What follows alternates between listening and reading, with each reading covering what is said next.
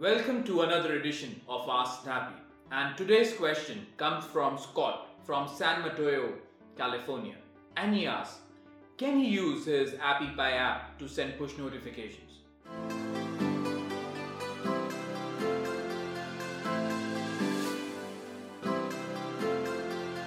Hi, I am Abhinav Girdhar, founder of AppyPie. Yes, Scott, you can certainly use AppyPie's app to send push notification.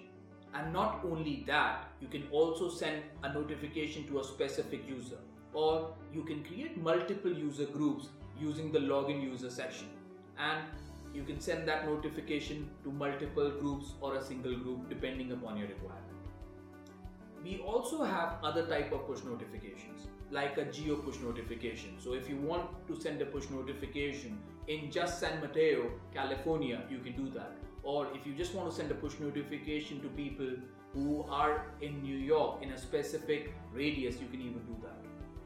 Another type of push notification that we support are called geofences. What geofences does is you can create a fence around a specific location.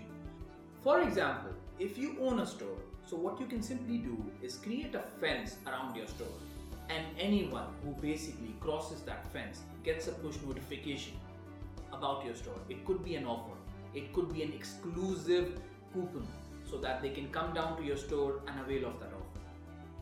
And we also allow users to schedule push notification on a specific time or a specific date as well. I would also like to take this opportunity to tell our users that we are in the process of adding a trigger-based notification. To give you an example, if a user comes to a store feature of your app and adds an item in the cart but does not make the purchase, you can set the trigger that automatically a push notification is fired after 4 hours, reminding the user that there is an item in his cart so he can come back to the app and make a purchase.